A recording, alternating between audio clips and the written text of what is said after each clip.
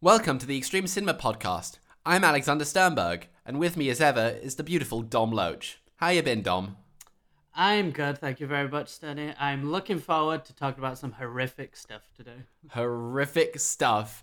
I ended up watching Godzilla versus Megalon from like 1973 after this last night because I was like, I need like a break. Let me watch some Japanese men in costumes hit each other. Yeah, I think this is, well, we should probably say today is Last House on the Left. And I Last think it house on is the left. so far the most horrifying thing we've covered by quite a margin. I was gonna say the exact same thing, and I think it's really interesting because if you noted it down on paper, it's probably the least horrific, but fuck, it's an effective movie. This is Wes Craven's directorial debut, and it was one of the most shocking, infamous nasties of the time.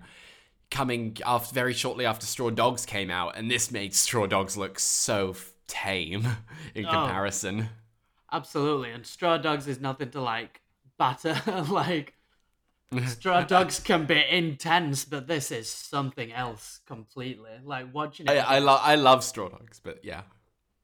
Watching it again, I was so like, oh my god, this is intense, isn't it? I was glad my housemate wasn't in while It's I was watching it.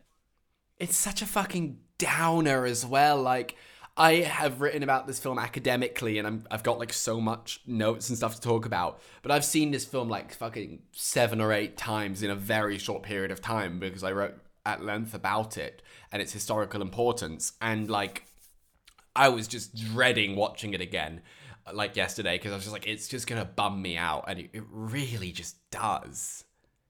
Yeah, exactly. I watched it 2 days ago, I think now, just before I went to work. And I was like, I didn't know how to explain to people that I was in a bad mood because I watched a movie that I wanted to watch, but it was just horrifying.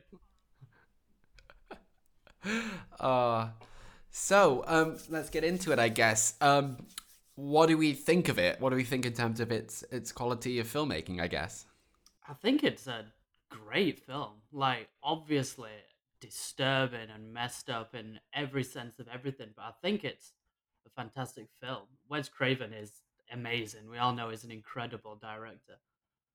And I think it does push a lot of boundaries, but it does it well. What do you think? I agree sort of somewhat because I think it's a great film. I think it's an iconic film, and I think there's a lot of substance in it. But it's like Wes Craven going through film school essentially. Like I love Wes Craven stuff, but this is in terms of directing, it's quite poor. It's a tonal mess, but Oh yeah. yet it's still completely engaging. Sort of the poor directing and the rather poor editing. It it doesn't really affect your viewing experience that much because there really is a sense that you're watching some scummy, very brutally realistic, dirty movie. It's very evocative and effective. Yeah, that's what the thing I was gonna say. Like, I think that poor directing and editing does kind of you kind of forget about it because of how visceral and in your face this film is and how like effective a lot of it is. I think Wes Craven just wanted to be effective and he definitely pulled that off. Oh God, yeah, absolutely, and the realism as well. I mean, initially this was intended to be a hardcore film, and God knows who the hell would have watched that. um, and then they just decided to cut the hardcore sex out very late into production, and it's got that sense of there is a camera person. Is there even a fucking microphone? It sounds horrendous. So, there's just few people and they're going into some woods somewhere and just filming this horrible stuff. And there's not a whole lot of special effects. It's just quite good acting, especially from David Hess, who is fucking iconic. Yes, yes. Like the blow your brains out, blow your brains out. That is horror legendary, that bit. I think it's like you said, it you can't even tell if there's a microphone, and you could tell it's that early nasty experience that kind of makes the film almost what it is. Like, It's hyper low budget filmmaking as well from back when that was very inaccessible. yes, exactly, yes. And then you say on top of that, a lot of the performances are amazing. So it almost feels like this you're watching a real horrifying thing. And obviously it's not like we talked last time where Megan is missing stuff. It with Which people is the thinking exact it's opposite, real. which is the performances are so bad it takes you out of anything horrific. Exactly. That's what I was gonna say, yeah, where it's so opposite of this brings you in, even though you can tell it's so badly done at points. The acting and the performances and the things that they do in it just affect you so badly.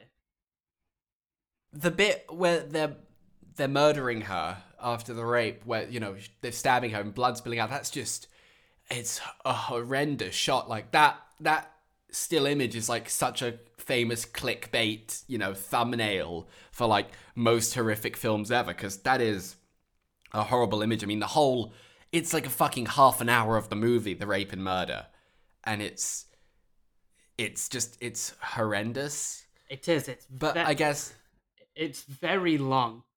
Like it's that whole punishing. punishingly long. Yeah.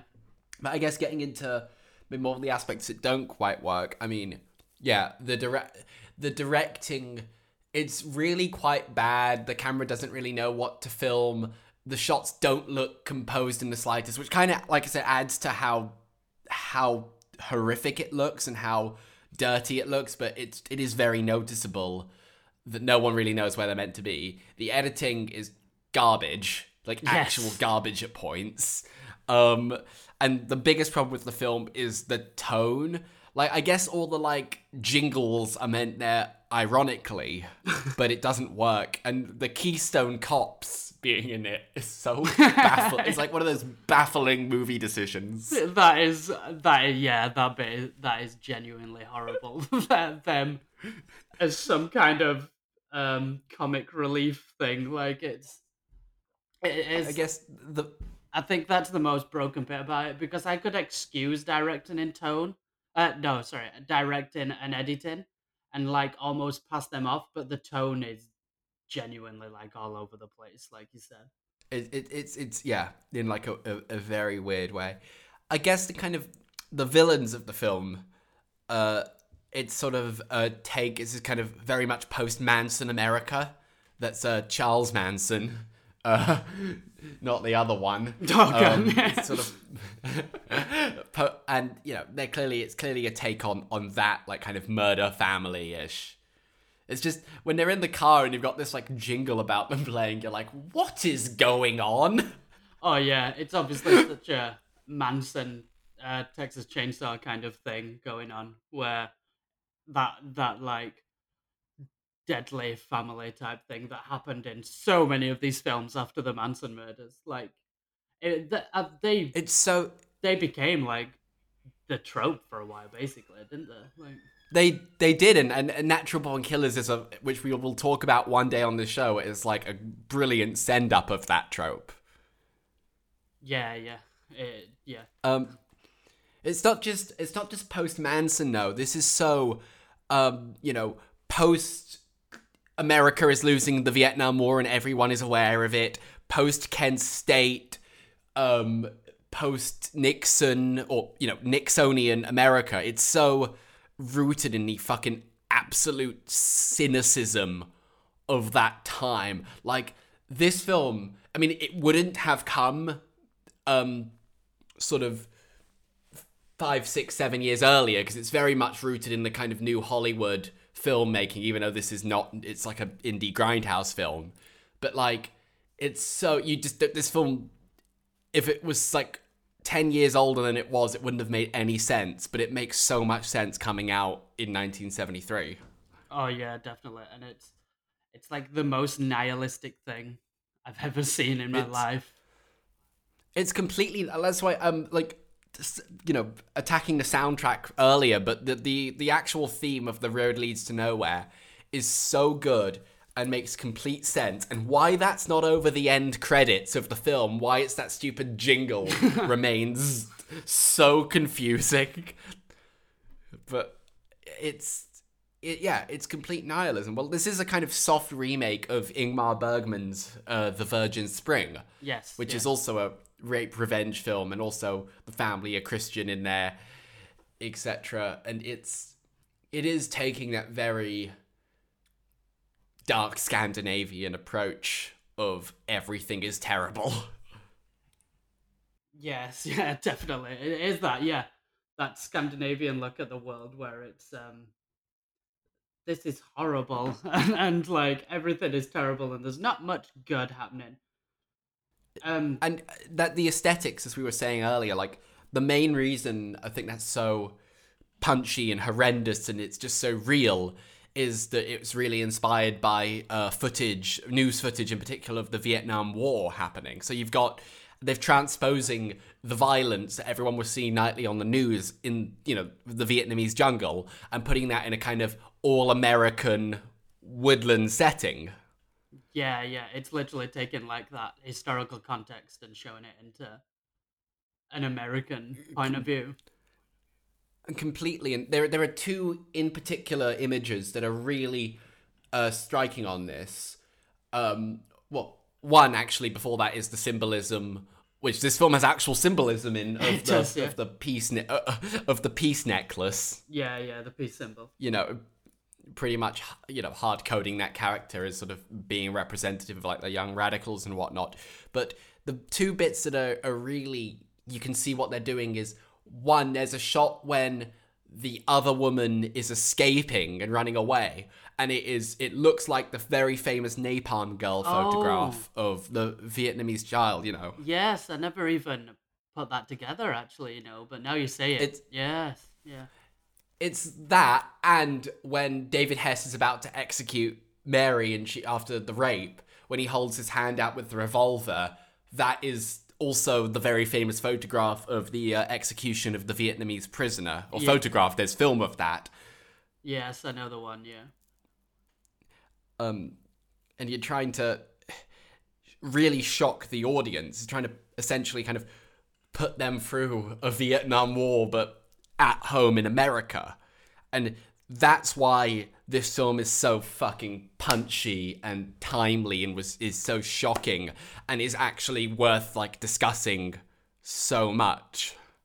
That's the thing. I think this is one of those nasties that is worth discussing more than almost anything because of that.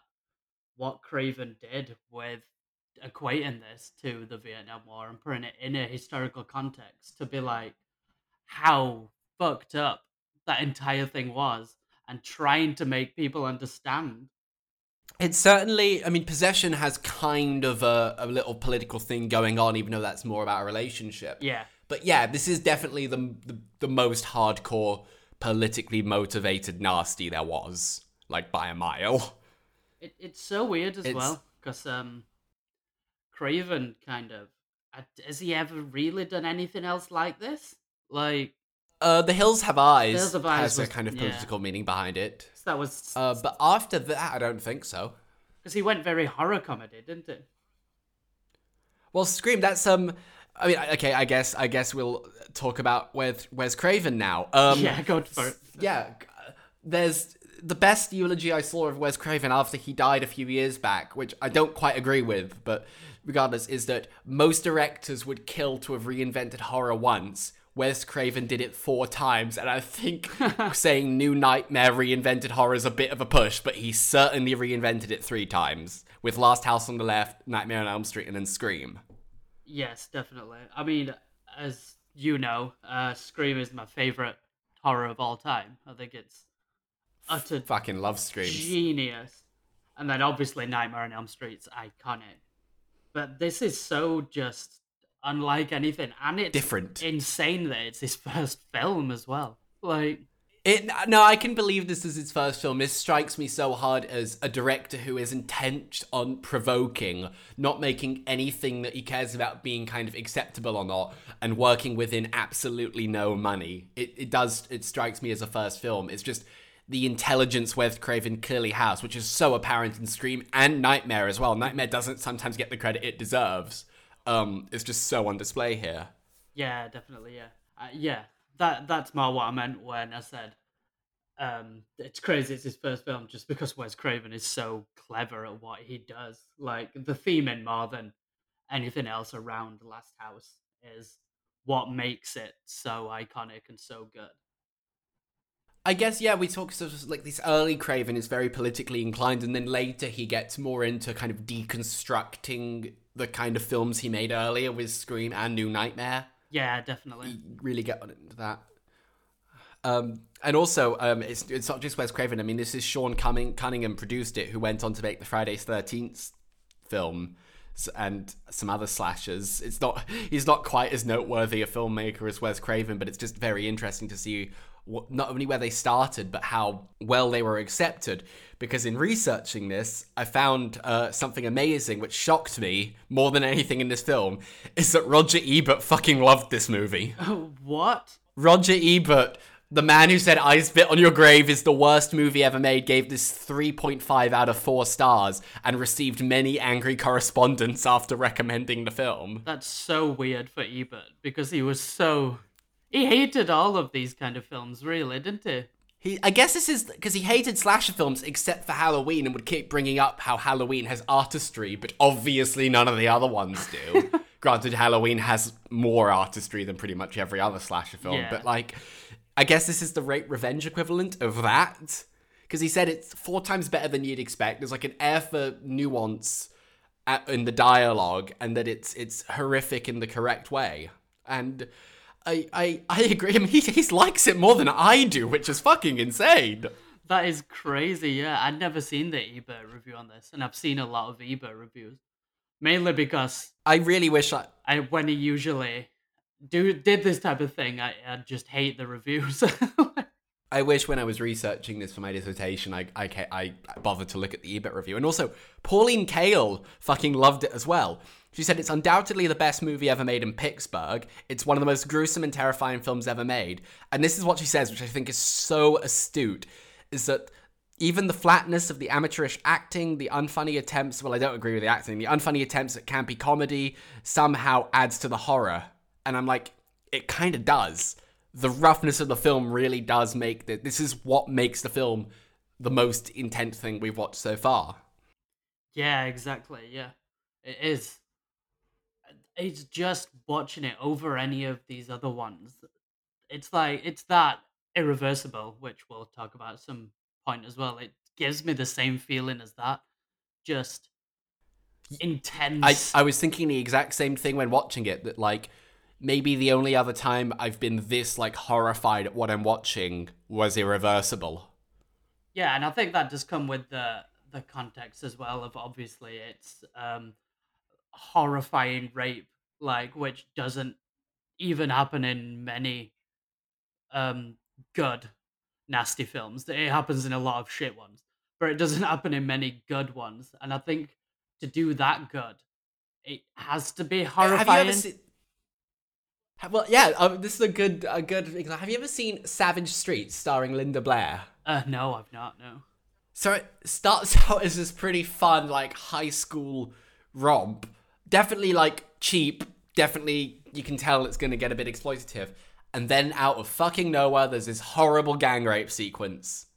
And it's like, wow, really ruined all the goodwill you brought with this movie, didn't ya? Yeah, that's And it's so, like, it's such, like, an edgelord thing, that film. that's the kind of thing that I'm saying. Yeah, it's like it's so hard to do this well and mean something by it. So when it is done well and something is like meant by it and it's done, because it's not tasteful. You can't really call it tasteful, can you? But It's, yeah, this is the opposite of yeah, taste. If it's exactly. with purpose, with purpose. That's the thing with purpose. Yeah, it does affect you even more than just that like edgy. Now there's a horrifying rape scene kind of thing. Like, it's done with purpose, so it actually really makes you feel like shit. Like, Oh, absolutely, totally. It's as Cecilia Said, again, I was pulling shit from my dissertation for this. She said she got it to direct form of social commentary. The film, it's just such a blunt and direct film, and it doesn't outstay its welcome. It's 82 minutes, doesn't need to be any shorter, doesn't need to be any longer. It's pretty great at what it does.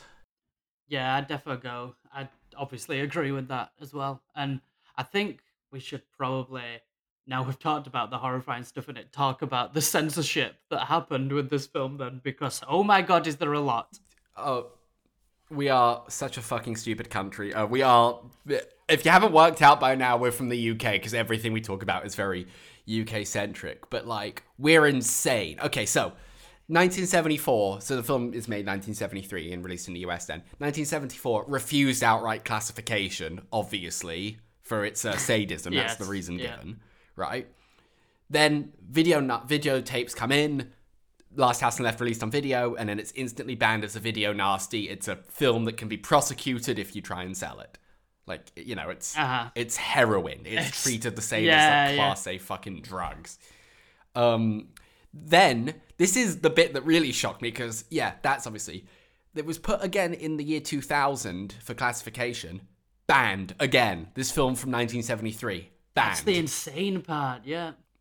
Some councils were like, what the fuck? So it played without BBFC certification, and they had to get permission from each council. So Southampton Council and Leicester Council allowed it to be shown. But that was how the release went in 2000. Yeah, that's crazy. It's crazy. It's insane. And then they placed it in 2003 for home release again, and they cut out 16 seconds, and they went to appeal because they were like, hold on, this is getting a lot of critical evaluation as being a really important work. You know, we're going to take it to appeal, and we're going to get Mark Kermode, my favorite film critic, Yes. a very big defender of this film and defender of the horror genre, to defend this film. And then they double the cuts after appeal, and it's released in 2003 with 31 seconds taken out. It's so petty. It's such a petty. It's absolutely, it's ridiculous. And what do those fucking 31 seconds do? Because arguably the last thing you want to do to this film is make it less horrendous. Yes, exactly. That's the thing. Cutting originally 16 seconds, then 31. Like, what were they that was worse than the half an hour of horrific rape and torture? Like, obviously, it was part Well, of that, but like, it's some shots. It's some shots from the rape and the forced urination. yeah, yeah. Um, you know, abrupt cuts making, but like this is meant to be shocking. There's nothing erotic about the film. And the last thing you'd want to do is make it less horrible to watch. That's going to make the film more damaging and more nasty than it is if it's properly horrendous. Yeah, exactly. That's what a lot of the censorship in movies fail to understand with a lot of what these movies are trying to portray is when they cut some shit, it actually makes the movie worse for people watching it. Like, people will get, like, not understand what it's trying to say if you cut something.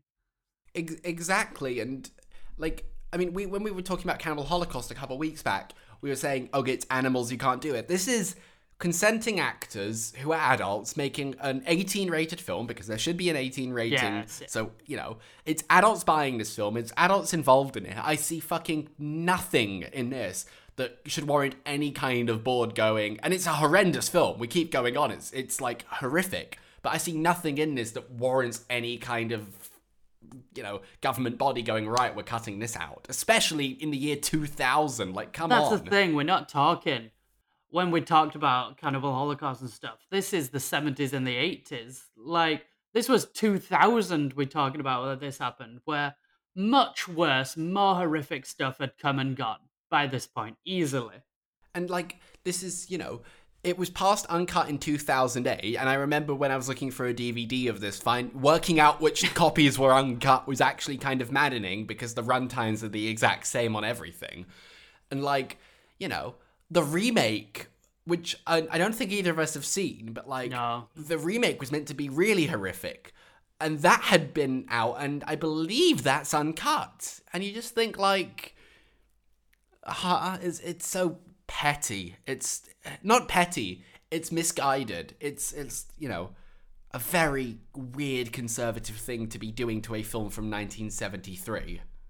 Yeah, definitely. And always a big fan of the story of Commode coming in to defend it as well. I just love that he did that. Like, Well, like, at the time, a lot of Wes Craven said that they had to keep restoring prints they got back from cinemas because so many cinemas kept splicing stuff out themselves. Oh, wow. Because it was so horrendous. Just like, that's so Cinema Paradiso or something. that is, I did not know that. Like- That is quite amazing. It's we're a mad country, aren't we? Oh, We're really mad. we are insane. The fact that it just blows my mind that it was 2000 when I was reading that. Like you said, we keep saying it. This is not an easy to sit through movie. So I get the cuts in 70 even because like it's just what happened really, isn't it? It's what went down. But in 2000, for God's sake, like, And, like, no one is watching this who isn't, aware of its history. It's like, one of our episodes idea is going to be Gestapo's Last Orgy, and that's there fucking purely because it was just banned recently again. And I've not seen that film. I don't know what's in it or anything like that, but, like, anyone getting that is, like, an exploitation fad. You're not having kids in the year 2000 purchase a copy of The Last House on the West from 1973. And certainly, if they do and they put in the DVD, they're turning this off in 20 minutes because of how terrible that's it the looks. thing. I don't think this is gonna go like TikTok famous. I don't think they're gonna start doing TikTok. I think they're gonna start doing TikToks of Last House on the Left anytime soon. Like, I'm gonna be the next Mary. I'm so like her. I too like ice cream and Alice Cooper. Oh my god. Could you imagine? All the kids being like, you gotta check Last House on the Left out. I mean, it's a very, very, very good film. I guess final thoughts? Oh, before final thoughts, best horror tagline ever, prove me wrong. Oh, I don't think I can. Like, It's, just keep repeating yourself, it's only It's a only movie, a it's only movie, a yeah. movie, it's only a movie. That is exploitation gold, especially the way it is on the poster with the text getting larger or smaller, I guess. It's brilliant. I love that. that is genius. I forgot about that. I didn't know that was for this movie. I forgot it was Last House on the Left until I looked it up again. And it because that could be like anybody could use that. Like, it's so clever. It's absolute gold. Like you said. It sticks in your head. It really does. And the trailer for Last House on the Left, like, repeats that at the end in this kind of monotonous voice. That is how you market your exploitation film, right? Well, there. Wes Craven's always been a genius marketer as well, to be fair. If you think about the way he's marketed, like, Nightmare and Scream as well, same kind of stuff. Wes Craven is, I don't want to say underrated, but people pass him over. People just sort of go, oh yeah, Wes Craven exists. Wes Craven is a very good filmmaker. I know he's made his fair share of rubbish, but his good stuff is excellent. That's the thing. It did make a lot of, not to be mean, a lot of shit. But it's fantastic stuff. It's just the greatest. Like, literally the best. What was that? Was it called My Soul to Take? It was like in 3D. Oh, I remember My Soul to Take, yeah. God. So, that's the first time I've remembered that film in a decade. But yeah, final thoughts, Dom. Yeah, I mean, generally from where I started, it's a good film that has a lot of flaws, but you can look past so many of them for the themes that this movie creates. And if you're going to watch it and you've just listened to this and not watched it before, it is a hell of a hard watch, but get through it because it is a fantastic film and it is like it is literally extreme movie royalty. Like, it is where Yeah. it's the royalty of extreme movies, basically. I think when people think of extreme cinema and extreme horror and exploitation films, this is one of the first thing that pops into most people's heads. Yeah, absolutely. Yeah. I completely echo your sentiment. It is poorly directed, it is poorly edited, the tone's a mess, the writing is lacking at points. But go into this, if you want really depressing, really horrific, but go into this and watch it as this massive, massive, cynical piece about America and about America in the early 70s and how terrible everything was, how terrible everyone was feeling. This film captures that in such a raw fucking way. And it is like along with Night of the Living Dead, I would say this is sort of the horror artifact of that era in a political sense. Absolutely. Like, this isn't Living Dead level. It's not as good as Night of the Living Dead, but it is on that level in terms of politically motivated horror. Absolutely, yeah. So, right. Do you want to say what we're doing next week, I would Dom? love to. This is in a completely different contrast to this week. The most out there thing we've done so far. Next week's episode will be Necromantic. And if you've never heard of that film, just wait. Just wait. York Budgerites. Like, we want to talk about things that fucking shocked people. This shit was shocking. And this is, like, also a very, like, dirty, grimy, horrific film. Yeah. I'm excited. I haven't seen this in a while, so I'm very excited to watch it again. And I'm excited to see it. Right.